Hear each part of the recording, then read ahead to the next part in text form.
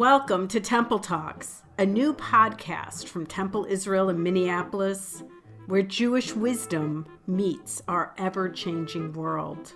Join us as we talk with our favorite partners and thought leaders from around town and around the world. We hope these talks will inspire you, challenge you, and give us all new ideas about Judaism, religious life, and social justice. Good to see you all back again. Thank you for those of you who listened to our first incarnation of discussion. We appreciate your returning, and we also appreciate the various comments that we got from our what we like to call our fan base, but that may be a little ostentatious. Would you like to introduce who we are? Yes, I was getting there. So, my guest, Professor Larry Rudnick, University of Minnesota, lecturer, thinker, professor, teacher. I'm Rabbi Sim Glazer, one of the rabbis at Temple Israel. I'm not a Kabbalist by nature, but I play one on TV. I've been studying it, so that brings many of the topics that I have been thinking about and that Professor Rudnick have been thinking about for some time. So Larry and I are going to have a discussion today on the uniqueness or lack thereof of humanity in the cosmos, and also on the subject of awe and the importance of wonder. So we're going to start, in fact, by reflecting on one of the comments that somebody wrote in to us. We'll leave names out of it. It's not essential. But one of our listeners wrote that he believes that there is something absolutely unique about humanity, that only humans can see the experience of other people that they have perhaps never met and likely will never meet in a place they've never been and likely never will visit, and know with all the ability that we can possess that what we are seeing is wrong that's happening to these folks, and even feel compelled to sacrifice to try to improve these people's lives. And the writer goes on to say that he cannot think of any biological explanation that would induce someone to care about the plight of someone with no tangible connection to them. Only humans have this capacity. Whether one believes it was breathed into us by God or written into the human psyche by some divinely inspired words. And by the way, tonight, as we record this, tonight is Shavuot, the Jewish holiday, which does in fact talk about the covenant with God giving us those divine elements that are supposed to inspire us. Or if it's a form of a human niche construction, seems far less relevant than the fact that the capacity is there and that it is unique to the human species, which is what our writer was posed for us. Right. So, what do you think of that, Larry? It's interesting. It sounds compelling, but I think it's a dangerous line of reasoning. I think the idea that we can't think of a reason and therefore something must be true because we can't think of it. I mean, science over the centuries just is one thing falling after another that we couldn't possibly picture yesterday, and all of a sudden we do today. And I was just listening to a broadcast or a recording from Jane Goodall, who worked with the great apes. Mm-hmm. And she recounts following the chimpanzee troops mm-hmm. and finding them going to a waterfall, where they start going through various types of ritual motions, swaying mm-hmm. and moving back mm-hmm. and forth. And she's wondering, what is it that's going on? And she has no framework for sort of figuring it out, but she's beginning to question, is there something that the chimps feel or see by experiencing this waterfall, which they typically don't like, but they go mm-hmm. into the waterfall and they go through these rituals. Mm-hmm. What's going on? So I don't know what animals are capable of, and sort of I shy away from reasoning, saying I can't think of it, and therefore it must be this way. Mm-hmm. Mm-hmm. You know, that certainly is a good argument. You know, as I mentioned, tonight celebrates this holiday where the law supposedly was given to Moses and then handed to the Israelite people thousands of years ago, ostensibly, right? 3,300 years ago at this mountain, right? And it's an interesting supposition that that we are brought into this covenant and are given a set of guidelines that are moral principles, right? Because one could make the argument that we don't have an inherent empathy and that we are commanded to have that empathy. The Torah mentions no less than 35 or 36 times, take care of the stranger in your midst. You know, what is hateful to you, do not do to another. That's the entire Torah, right? But there's another tradition that suggests that the Torah is already in our DNA, and that what is revealed at Sinai on that particular occasion is just is like, here it is. You forgot it as soon as you were born, but it's really part of your character. We're just acknowledging that which is implicit in the human character. Right. And this idea that there is no time in Torah, that everything that can exist does exist at all times, and we may be experiencing a piece of it. This idea, though, about stuff inherent in our DNA certainly is a scientific concept as well. I mean, we call it instinct, for example. So how does a baby animal at birth know to suckle its mother? How do we, as infants, immediately start recognizing faces, just even with little tiny sketches, or be afraid of spiders or things like that? These are things that are hardwired into us. So the idea that there is some moral sense hardwired into our DNA certainly would resonate scientifically. Question still is, where did it come from? Did it come because of some evolutionary pressures, or was it something that came from God? Right. And again, as a scientist, I don't know how to even test the idea about whether it came from God, so I don't consider it a scientific question. If you pose a scientific question, I can do an experiment to think about it. I don't know what to do with the statement that this comes from God. So there's really no, other than having sort of making a faith statement on either of our part, right? That it's in the human, it's implicit in the human character. We really don't know. We can't, or not to the point where we could actually prove it. And it's not resolvable between us, because the questions that I'm asking as a scientist, I can't put faith statements to that kind of test. Of course not. And they shouldn't be put to that test, and they can't be. So I simply have to say to you, digs into hate, right? I mean, I'm happy you believe it, and if it gives you strength and meaning and things like that, that's great. But don't ask me scientifically to either confirm or deny it. I can do neither. Yeah, you know, I've been thinking a lot about this because right now, as we speak, you know, the Middle East is blowing up again, and it's in turmoil for the very opposite reasoning that we were just discussing, or that our questioner put forward to us, right? Which is that you should treat your neighbor, you know, no differently than you yourself would want to be treated, and that's exactly what the world is sort of holding up Israel to, that standard, saying this nation was founded on Jewish values and principles. And yet, look what you're doing, you know? And, you know, my natural gut response to that is say, well, look what this country is doing in this country, this country. And then people said, you know, and the response is, it doesn't matter what that country, that's not what we're talking about here. We're talking about a nation that was built on Torah principles that you claim or that I just claimed might be implicit in the human character. And yet, look how the Jews in the land are foregoing those, you know, in particular.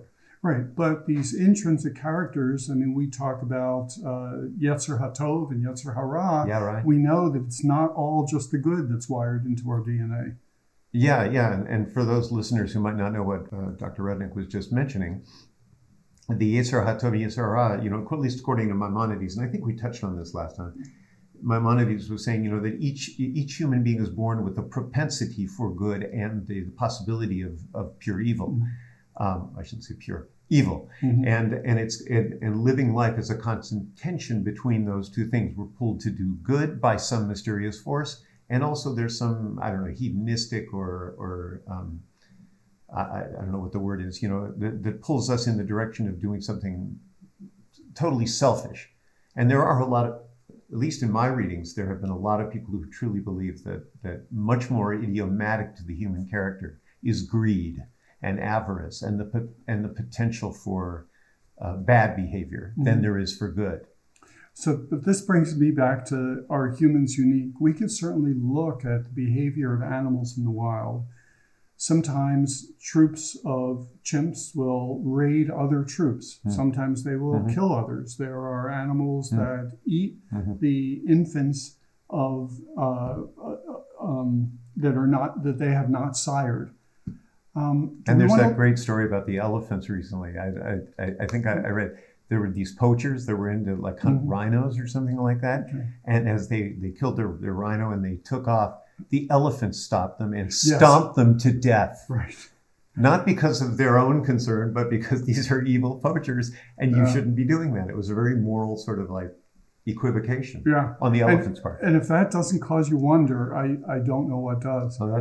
But these things are, are we going to label? Are we going to say that the elephant therefore does have some inherent sense of good? And the chimps that are raiding or the lions that are eating the cubs that they didn't sire, are we going to label those as bad behavior? It's natural. We recoil at it, but is it bad? So are human beings then, I mean, I'm really asking this, are we the only ones who put a label on good and evil? Is that maybe our uniqueness? Well, you should have to ask your dog, but But by the way, just before I taped today, my dog did what I consider something very evil. She got into the trash and eviscerated the corn cobs that we had thought we had eaten the kernels off of. And I looked at her, and I used to get mad about it, but I looked at her and I said, I joked, you're the epitome of evil, Flora. You're the most evil creature in the world. And it's a joke because obviously she's not evil. Right. Why is it obvious? Because her intention isn't, she's naughty, but even that's a human construction. Right. So we aspire to a life where we do not harm others and where our life benefits others. And so we construct systems and we call them good and evil to lead us down that path. And so the question I would ask is, where does that desire to benefit others and not harm others, where does that come from?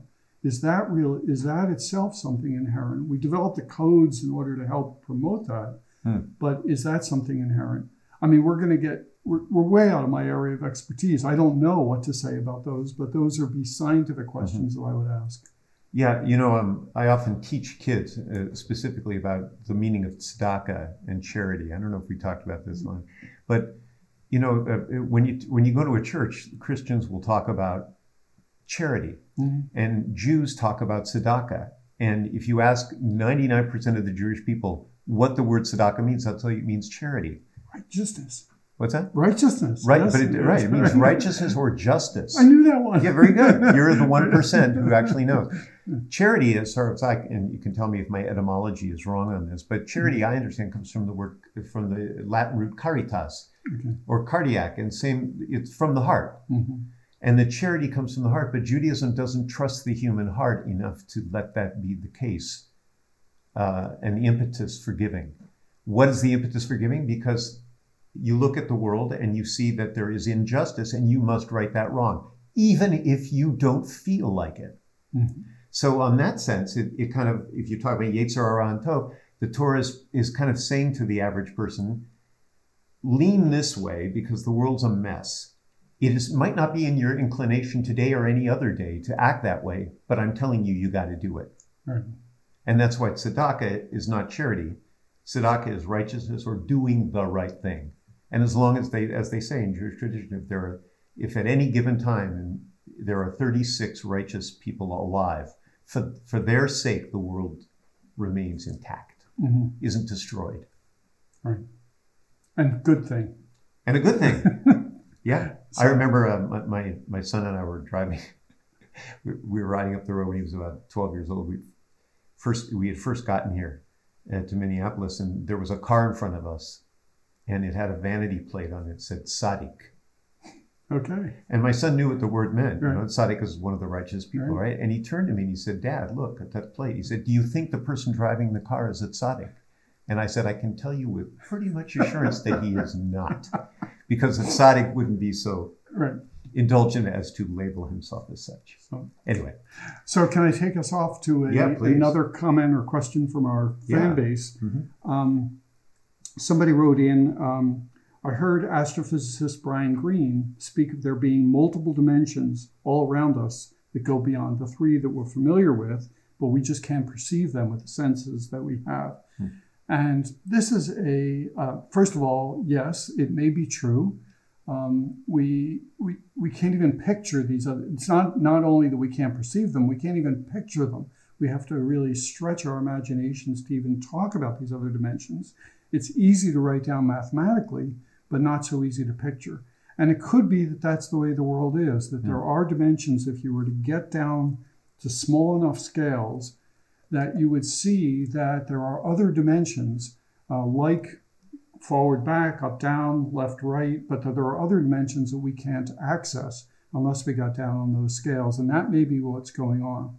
But this is a really common theme in science. We are often dealing with things that we can't perceive directly, that we can only infer because of the effects they have, and that we can't even picture, that we can use our abstract mathematical language and to describe them. But if you ask me to draw a picture or explain it to you, I really can't in everyday words. And very common theme in science. And then the question is, well, what do we do with that? We're trying to communicate with the public and tell them these kind of crazy ideas about the way we think the world is. And this idea of hidden things that we can't see is really a powerful concept in science. Yeah, I mean, it's, as a person who's been reading a lot of Kabbalistic literature for the last 15 years or so, they constantly speak about the hidden nature of things. Mm-hmm. As a matter of fact, we throw out this word a lot, this term, tikkun olam, taking care of the world or repairing a world. And the idea comes from this Lurianic Kabbalistic tradition of a broken universe that's in need of repair. The word olam means world. It also means the same word used for universe. Okay. And it comes from the Hebrew word ne'elam, the verb, which means hidden. So the very word for world and universe comes from hiddenness, which means that, here's my midrash on it, would be that what we perceive to be the world is not necessarily, all that meets the eye is not all there is. Right. That the very nature of human endeavor is to discover what is hidden within the cosmos. And by extension, anything that is in the universe, including the human being sitting across from us. You look into that person's eyes and you say, am I going to treat them like crap? Or am I going to recognize that the divine is in them, and thus that will motivate me to be more humane? I know. And when I take on a very sort of strict scientific view of that and say, well, if you can't see it, it's not there. Mm-hmm. I have to step back and go, that's really not true, even for science.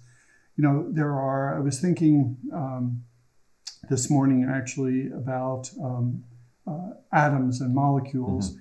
And if you think about water, for example, the Greeks thought that you could take water and cut it, a chunk of water, a cup of water, and you could cut it in half, and you just have a smaller container of water, and you cut it in half again, and finally you get down to a drop, and you can divide that drop, and it's still water. And they thought that there was this thing called an atom of water, and it was the smallest unit of water that you could possibly have. And what we know is that's not true. There is no kind of smallest unit.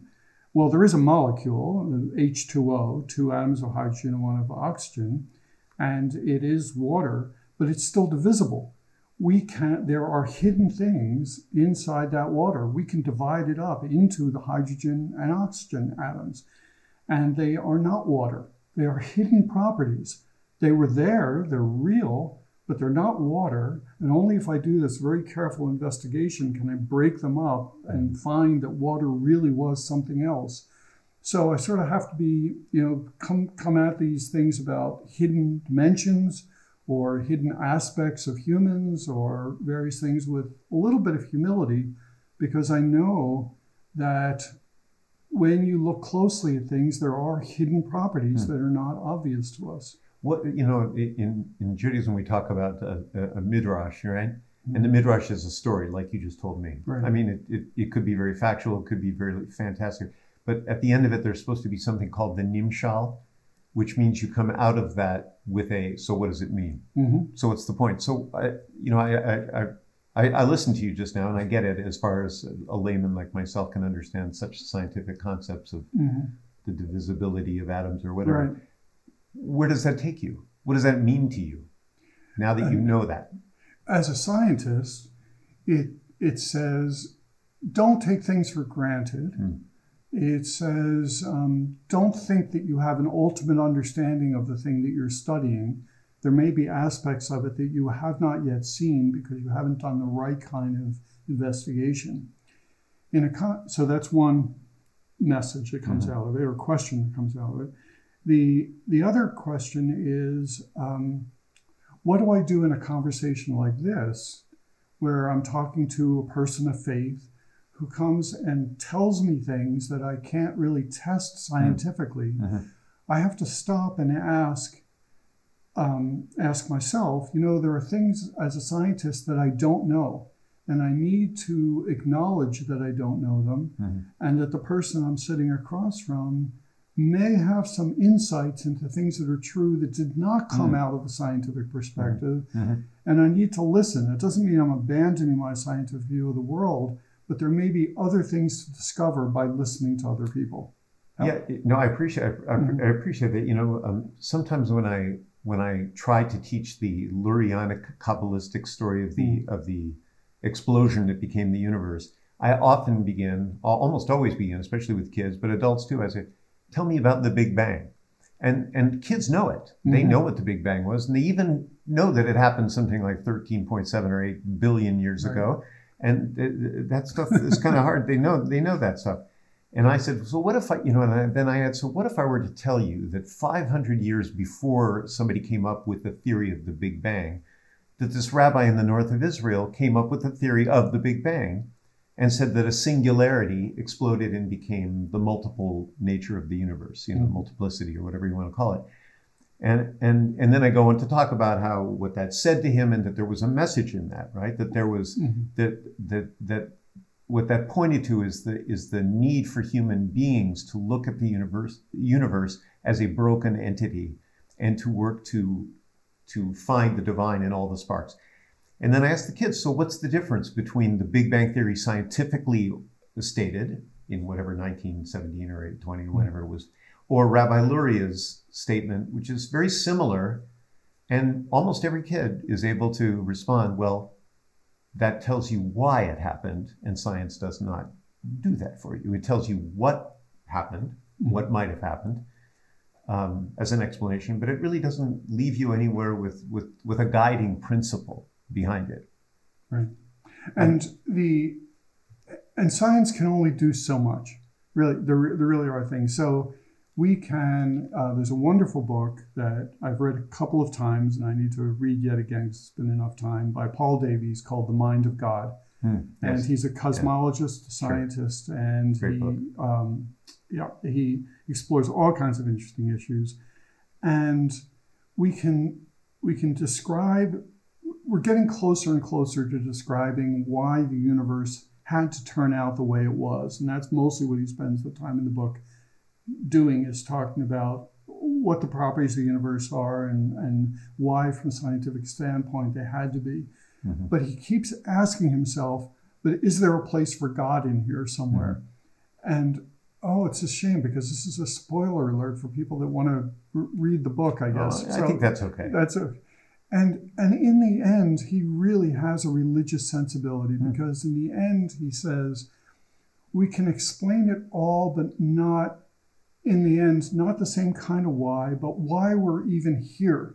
Why is there a universe at all? Sure, it could exist, and sure, it could have those properties, but why is it even here? And in the end, it's a religious answer for him, that there's purpose. There's purpose somehow. There's a reason why we're here. Yeah. I'm not there yet, but that's okay. I don't know where I'm at exactly with that either, except that when I've been thinking about this a lot recently. I don't know why, but when people talk about eternity or infinite universe, somebody popped this into my head some time ago that said, well, you know, if the universe is infinite, I mean, as much as we can wrap our heads around the notion of infinity, so that would mean, he said, that would mean that everything that could be is there.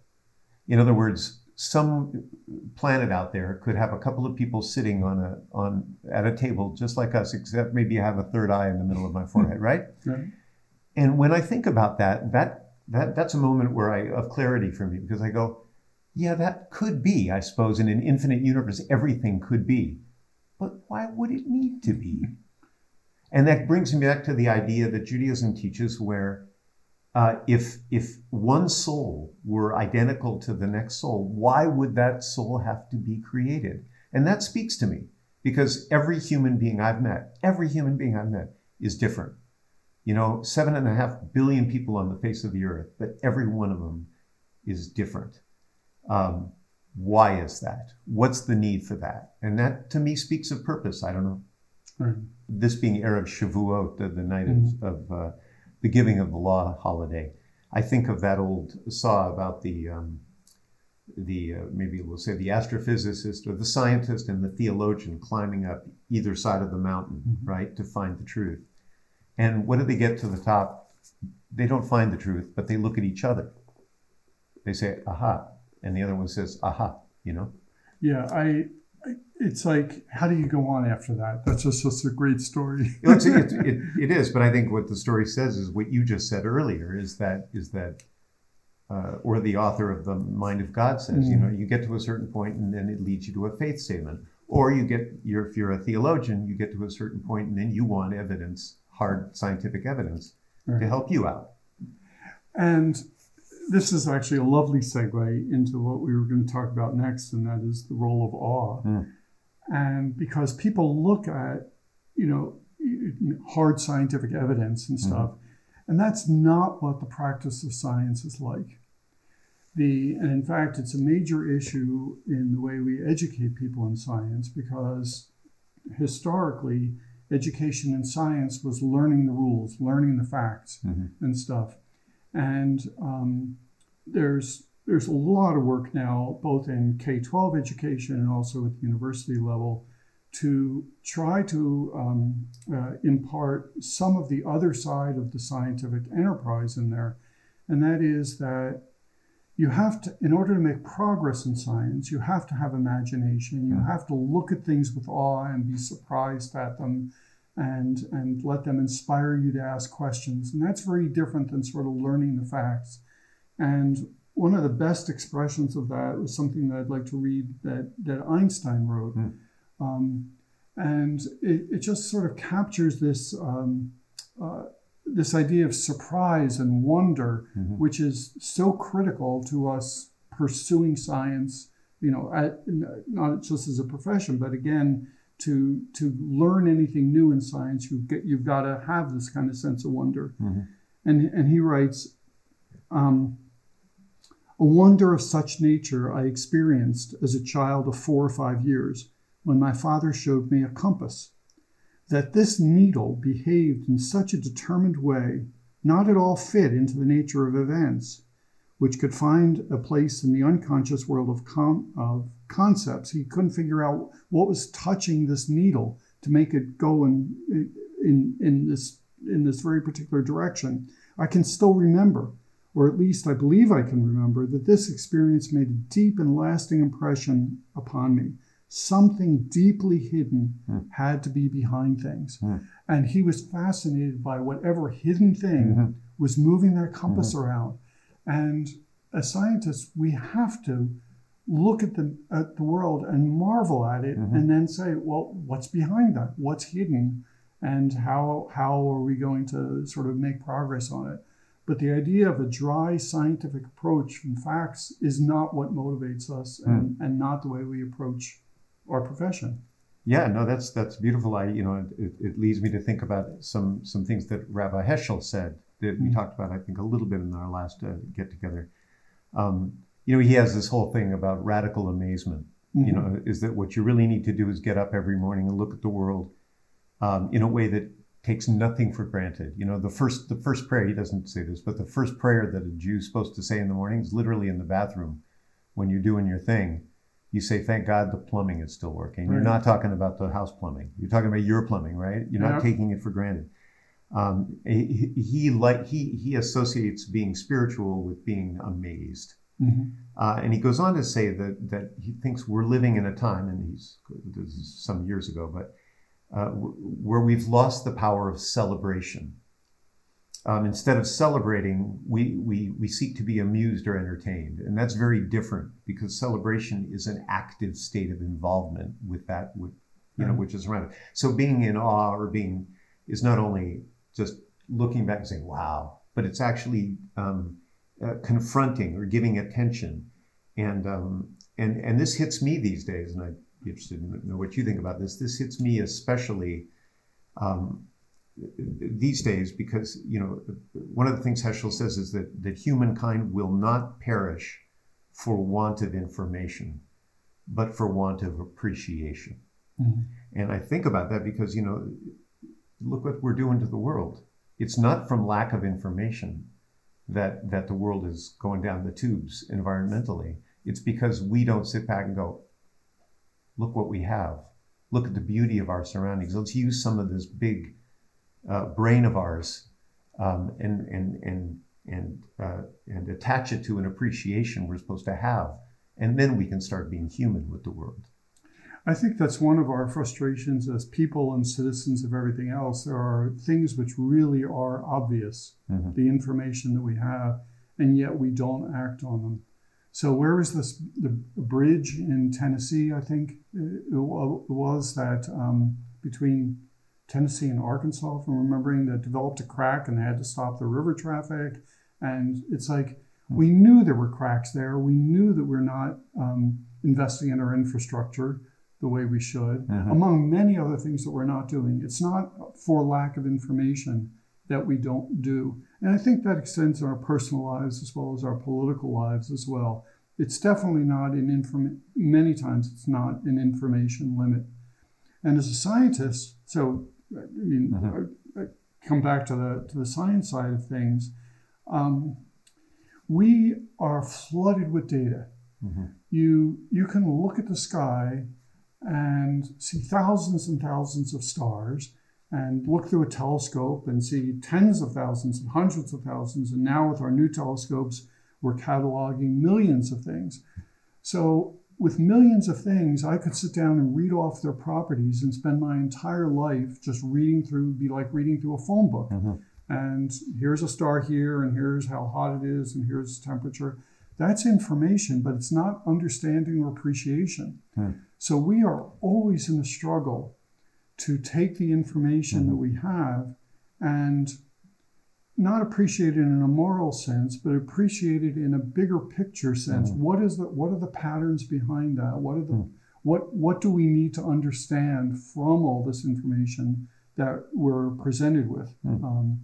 Go ahead. Well, you know, one of the things I think that faith studies and science have very in common with that is that I'm such not a scientist that I'm just totally speaking through my proverbial tuchus when I say this. But my understanding of science, whenever I read about scientific experimentation, mm-hmm. I marvel at their brilliance, but I also marvel at the way scientists are able to stick to it for as long as that. You know, you read mm-hmm. about people who have been studying some sort of amoeba for the last 20 years, you right. know, and I go, really? You know, how does one pay that much attention to one thing? But to me, that's the way it for many aspects of scientific discovery, it has to happen. And it always reminds me of one of the most famous biblical scenes of Moses at the burning bush, right? Because you could always ask the question about why he's the one who watches the burning bush mm-hmm. and approaches it thinking something's going on. And the Midrash says that the reason he does that is because he stands there long enough. Mm-hmm. Said a number of other people might have walked past, oh, look, a bush on fire, big deal. Mm-hmm. But Moses stops and says, you know, he pauses and he says, that's still not burning up. It's still not burning up. It's still not burning up. Mm-hmm. And then God speaks through the bush and says the famous name that he gives Moses to mm-hmm. take back the Israelites was Ehyeh Asher Ehyeh. I will always be as I am, or I am what I am, which is just a statement of I am a constant. One of my most spiritual experiences, long before I even thought of becoming a rabbi, was I was taking an art history class, art appreciation class, and our assignment was to go and sit in front of a painting for 2 hours. Wow. One painting for 2 hours, and then to write. And I remember three things about that experience. I went and it was Blue Mountain by Kandinsky. I went and saw the original. I happened to be in town, right? And I remember that I got involved with the painting, that I sort of lost track of where I was and who I was. It was all in the painting. And then I wrote this amazing essay, and then I gave it to the instructor, and I got an A on it. And she put at the bottom, said, "This is brilliant." She said, "Did you get it from somewhere?"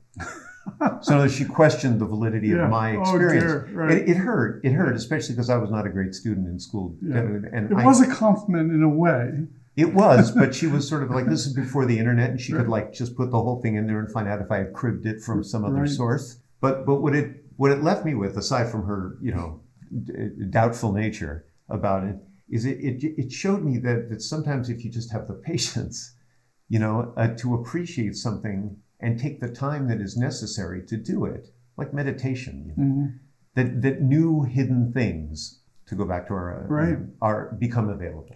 Yeah, it's interesting because I would separate out the two things that you were talking about. One is the persistence to work on a project for 20 years, some amoeba and stuff. And one of the best examples of that was Thomas Edison, who we credit with the light bulb. Well, finding that tungsten filament in the light bulb that would last for sufficient time and be bright enough, I think he went through like 1,000 different materials. And it was all hard work. He just kept at it. The failures didn't throw him off. He just kept going. And that kind of bullheadedness, I think, is necessary in any profession. And Alexander Bell too. Graham Bell. I just read about the book that just came out about him. How intent he was about listening to things, and it reveals that his wife and his daughter were deaf. Yes, right. Which speaks volumes, I think. Right. As to why he was so captivated with the notion of audible entities. And this single-minded focus on solving a problem definitely is true of scientists. We never let go of an idea that we're after, and we're going to solve, and we're going to try something new and try something new. So there's that perseverance side of things. But I think that the Moses story you were talking about is different because there it's being quiet for long enough. And it's the being quiet and not forcing answers on things, but just leaving yourself open. And that is really the flip side of science. You can't solve all problems just by beating at them and beating at them. Some of them are amenable to that, and you can solve things by doing that. You can solve technical problems and stuff. But the inspirational side of things comes from being quiet. And whether it's the burning bush or whether it's looking at a picture of the sky. Or meditation.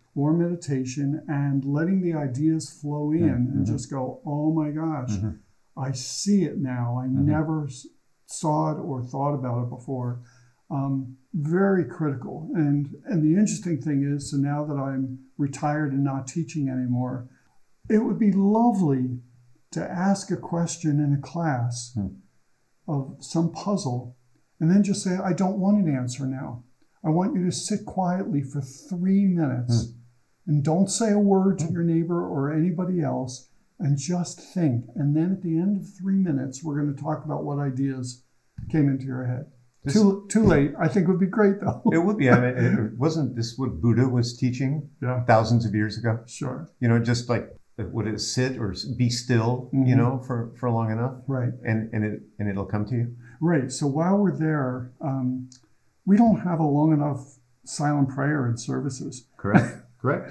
I think about that every time we break for the silent prayer, and then the music starts coming in, and within we talked about it a few years back. We said we should at least give them a minute. Right. My breathing doesn't even slow down that fast. To me, this is a beautiful topic, and one of the reasons it's personal for me is because I have digestive issues. You're wondering how that plays into this. I'm sure it'll connect somehow. and I've never been able to meditate well, but the meditators will tell you if you just keep working on it, you can get to that quiet place. And recently I was actually listening to a meditation which talked about loosening up the stomach and thinking about the pain as a ball of jelly and then disperse it. And lo and behold, it started working for me. And I mean, I'm serious when I say, I mean, I was tied up like a knot, and then giving time to do that and the attention to something worked. And for me, it took me to a hidden place. It took me to a place that has been unavailable to me. And the only thing I can ascribe it to is either that the person who was describing was very in tune with how one should think of one's bodily issues, or that meditation and silence and stillness is an integral part of human behavior that we're missing, or that I, as Sim Glaser, am woefully missing. So this idea of sort of sitting quietly, there are times when, or there are aspects of the work that I do in astrophysics that you wish you could sit quietly for long enough. And the reason is that it takes a long time for things to evolve on cosmic scales. In fact, we have this wonderful prayer in the liturgy about there are stars that are so far away that they're not in existence anymore, and their light but their light still guides our path. And it's true that things change typically on millions and billions of years, and we can't sit long enough to do it. So if we could see, if we could, and so typically we develop computer simulations and things to try to take us through those very long time scales and just watch, and things that you couldn't see before. If you watch that movie, if you could sit still long enough and watch the movie again, you would see new patterns. But the other thing is that this idea about patience, patience is rewarded. Their perseverance is rewarded, but patience is rewarded as well. So I remember being out at a camp where I was a supervisor for a group of counselors, and all of the campers were in the process of getting ready for bed and stuff, and everything was getting dark, and I was just out in the middle of a field, and the sky lit up all of a sudden. A giant meteor, which we call bolide, came in and lit the sky up green. And you just have to be ready for those things to happen. You have to be quiet, you have to be present, and there are all kinds of wonderful things that are going on. I also remember a camp, a moment years and years ago where we sort of had at the time, a very avant-garde art instructor who had come up to the camp, and he was in charge of the evening program that night. And the evening program, we all sat on the floor of this auditorium, and everyone was handed a strawberry, and I guess a little plastic knife, and the whole program, and it lasted over an hour, was to look at that strawberry. And then to cut it in half and notice how the little seeds, had lines that go all the way in, and then, and the color of it, and the different aspects of the color, and then the taste, then you eat it, and when the taste, and here I am, 55 years later, I still remember the moment. And I still, when I pick up a strawberry, I'll look at it and I'll go, that is one cool piece of fruit. But I wouldn't have been able to do that if that guy hadn't said, we're gonna take an hour. So here's a dilemma that comes up then. Suppose that I were explained to you why those colors were the way they were, and why those seeds were in a line and stuff like that. Would that take away any of the wonder that you had in experiencing the strawberry? Yeah. And that happens in our classes. Yes. There are people who say, you've taken away the mystery for me. I love the mystery.